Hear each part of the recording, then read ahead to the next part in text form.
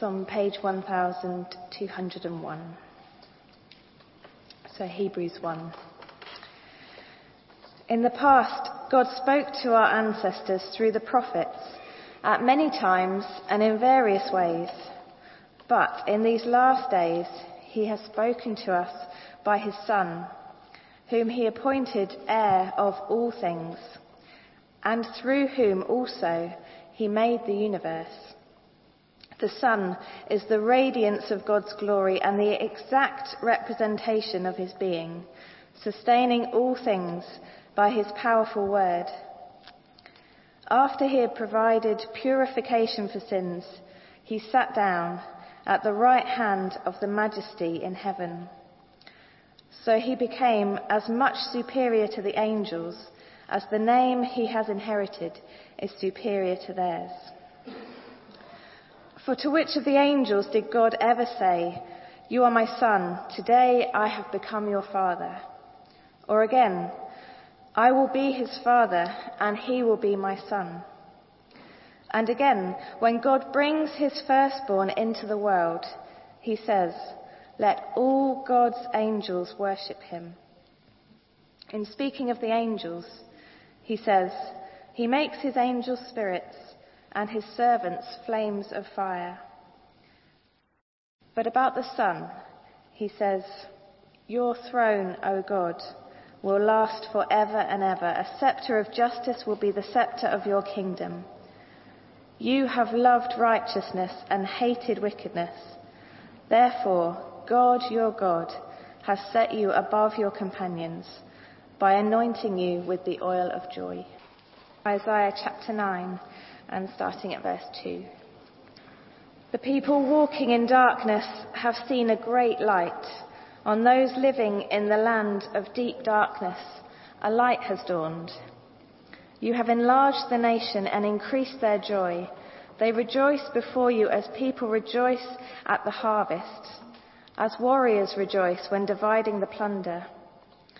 For as in the day of Midian's defeat, you have shattered the yoke that burdens them, the bar across their shoulders, the rod of their oppressor.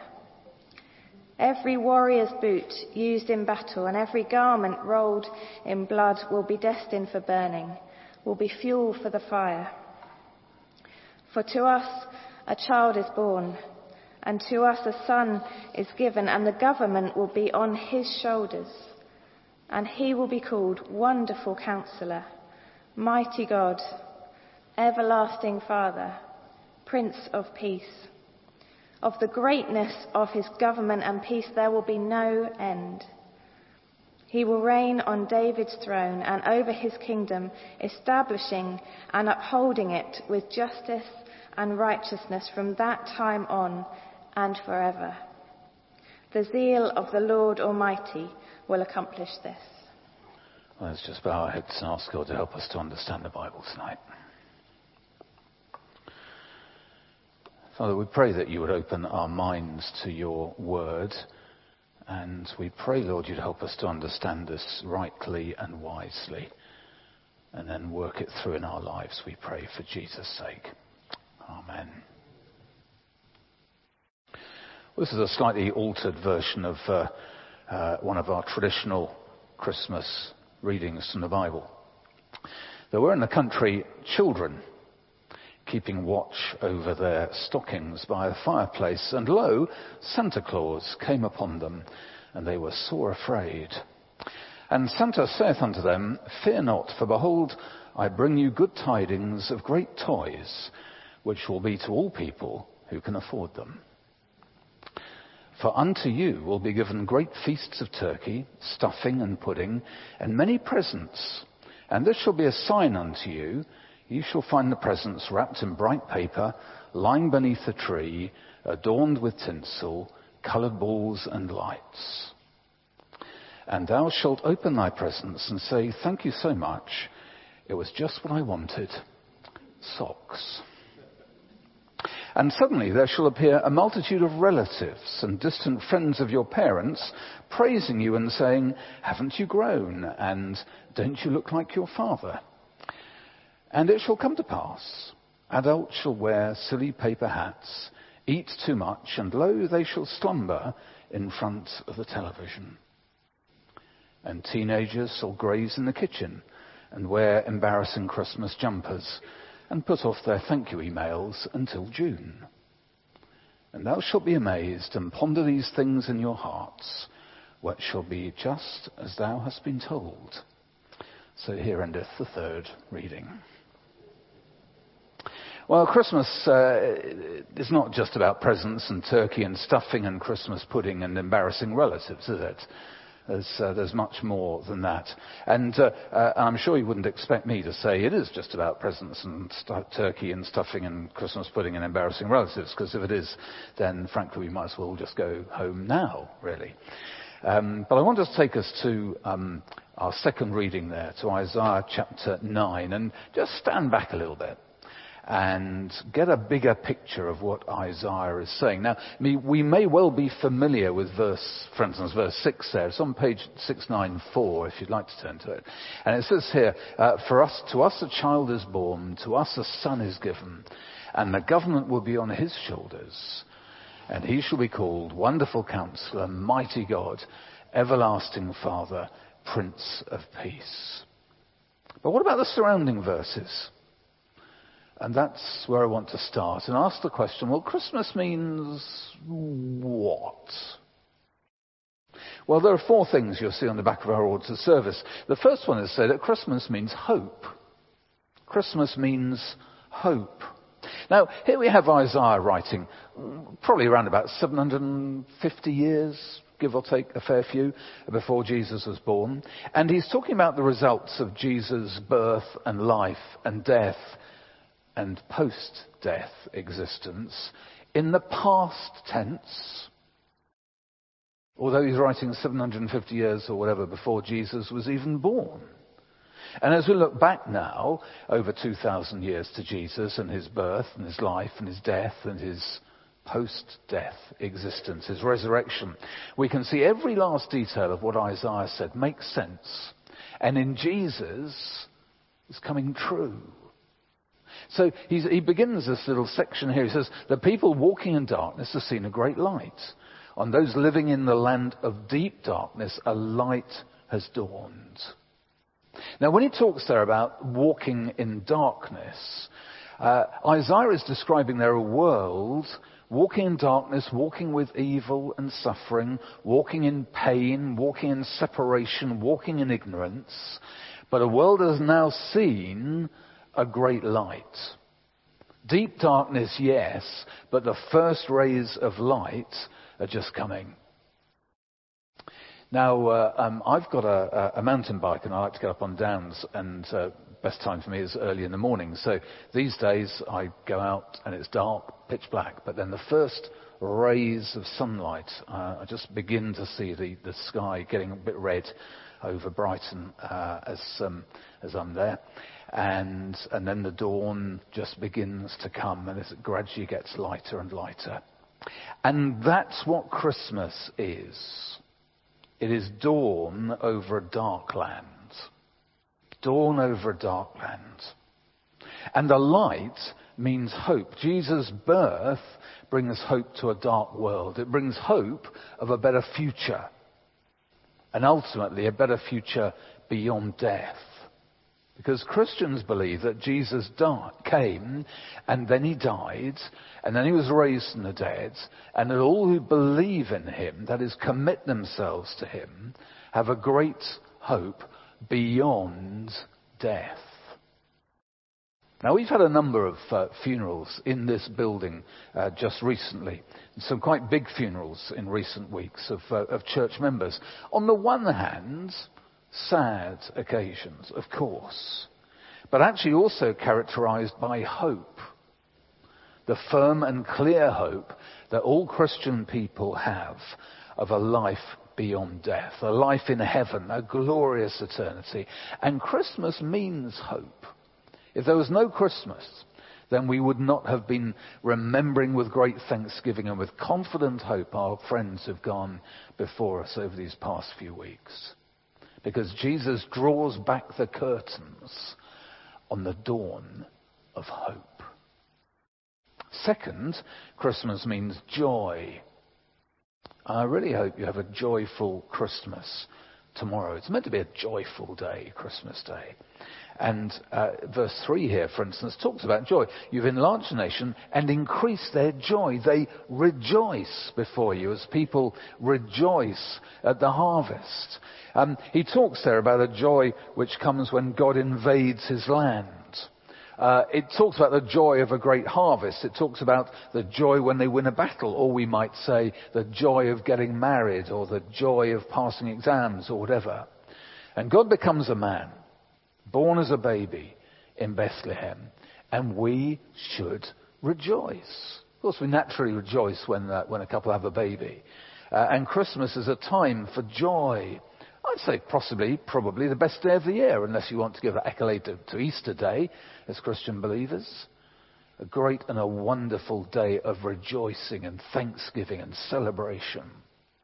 And you know, God loves this world so much that he came here, that he lived here, that he taught here, he healed people here, he died for us here, he rose again here on this earth.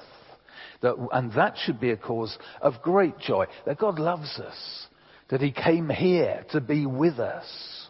He came for us. And that joy, you know, it goes beyond circumstances. So many years ago now, a guy called Richard Wurmbrandt had been imprisoned in communist Eastern Europe. And his testimony was this: alone in my cell, cold and hungry and in rags, I danced for joy every night. Sometimes I was so filled with joy, I felt I would burst if I didn't give it expression. And Christmas then has that potential to change our lives. It is the dawning of joy. And when we grasp who Jesus was and is, what he came for, why he came to this earth, and when we know him and when we know his love for us, the result can and will and so often is a deep down joy in our hearts that transcends our understanding. Christmas is about joy, hope and joy, and third, freedom. If you've got your Bibles open, just in verses 4 and 5 there, it talks about Midian, the defeat of Midian. And he's talking here about a freedom from oppression. And he uses a military picture there, when oppression was ended. And this is looking forward to a day when all forces that oppose God will be defeated. That is the devil and all his works and all who follow him in the end. Defeated forever. And when the devil is finally thrown down, when Jesus returns to this earth, there will be freedom. Complete, perfect, total freedom. Which will last forever. No more oppression and no more enemies. And Jesus' birth is, if you like, the trigger for great acts of God in history, which will end and will result in the overthrow of all evil from the universe and freedom, complete, total and perfect freedom for all who are God's. Now Isaiah writes here poetically, and it's a great picture of a wonderful victory over evil at the end of time. That's what he gives us. And if you like, the starting gun to rid the world of evil was found in Bethlehem at that world and universe changing event 2,000 years ago. Christmas means hope, joy, freedom, and finally peace. Now, way back in 1962, there were a couple of missionaries, as they were known as then, called Don and Carol Richardson. And they went to what is now known as Papua New Guinea. And they were going to work with the cannibalistic tribe that was called the Sawi. And the Sawi actually had a division, a split right down the middle. And they just hated each other. And they were effectively at war with each other. And the Richardsons were there for a fair while. They made no obvious progress, and they just decided, well, I think probably it might be best to be moving on. But the Sawi begged them to stay. And they promised to make peace in the morning if the Richardsons stayed. And they said, okay, well, let's see what happens. We'll stay on and we'll see what happens. And then the next morning, the two tribes lined up on either side of a clearing. And they were watching and seeing what was going to be going on. And then suddenly a man dashed into his hut, grabbed a newborn child, and with an agonized expression on his face, he ran across the clearing with his wife screaming behind him, holding her baby, and gave the baby to the other half of the tribe on the other side of the clearing. And then moments later, another father ran the other way, back to their side, clasping a little baby as well, and presented it to the first tribe. And the idea was that as long as the two babies remained alive, that there would be peace between the tribes. And it worked. And as the Richardsons saw this ceremony unfold, they realized that they could use that and they could talk about a perfect peace child called Jesus. And from that moment onwards, their ministry there really began to blossom. And then several years later on Christmas Day, there were hundreds of the Sawi tribespeople there gathered together from both tribes to celebrate Christmas together. And one of them began their feast by reading Isaiah chapter 9, as Lizzie read for us this evening. Well, Jesus is also a peace child, but not quite in the same way. He's actually called the Prince of Peace in verse 6 there. And verse 7 talks about the peace that he brings. For the Sawi, their peace was maintained by keeping the two children alive. For us, our peace is procured and it is assured by our baby growing up and dying. Our peace with God, was won, was achieved, was sacrificed by Jesus' death. His sacrifice of his death brought us peace. And that's actually why it's appropriate at the midnight service on Christmas Eve that we remember that Jesus came to buy our peace, to win our peace, to pay for our peace by dying, by giving himself for us. So that barrier that exists between human beings and God, that problem that exists there, that barrier of our own making, where naturally we are rebels, and God's will for our lives, we're rebelling against that. And we've declared independence of God. And that barrier is there. But that baby of Bethlehem grew up and lived and died for us. So that rebellion could be removed. And we could live with him as our elder brother for all eternity. Quite extraordinary. So Christmas means hope and joy and freedom and peace. That's what Jesus came to give us, and much, much more as well. But those four things here in outline that Isaiah is talking about. And how does that hope and joy and freedom and peace happen? Well, again, it's in that well-known verse 6. For to us a child is born, to us a son is given. The government will be on his shoulders, and he'll be called Wonderful Counselor, Mighty God, Everlasting Father, Prince of Peace. There is a baby, a child, who is the King, the ruler, God with us. And we can see here his rule, his good rule, his global rule, his growing rule, his forever rule. It is simply because Jesus is the King who died for us, who now lives for us, that we can have hope and joy and freedom and peace this Christmas time and forever. So yeah, Christmas is about a stable, or wherever exactly Jesus was born, and shepherds, wise men, angels. And it is also, and more importantly, about a baby being born so that those who put their trust in him may have hope and joy and freedom and peace beyond their wildest dreams, now and forever. Have a great Christmas.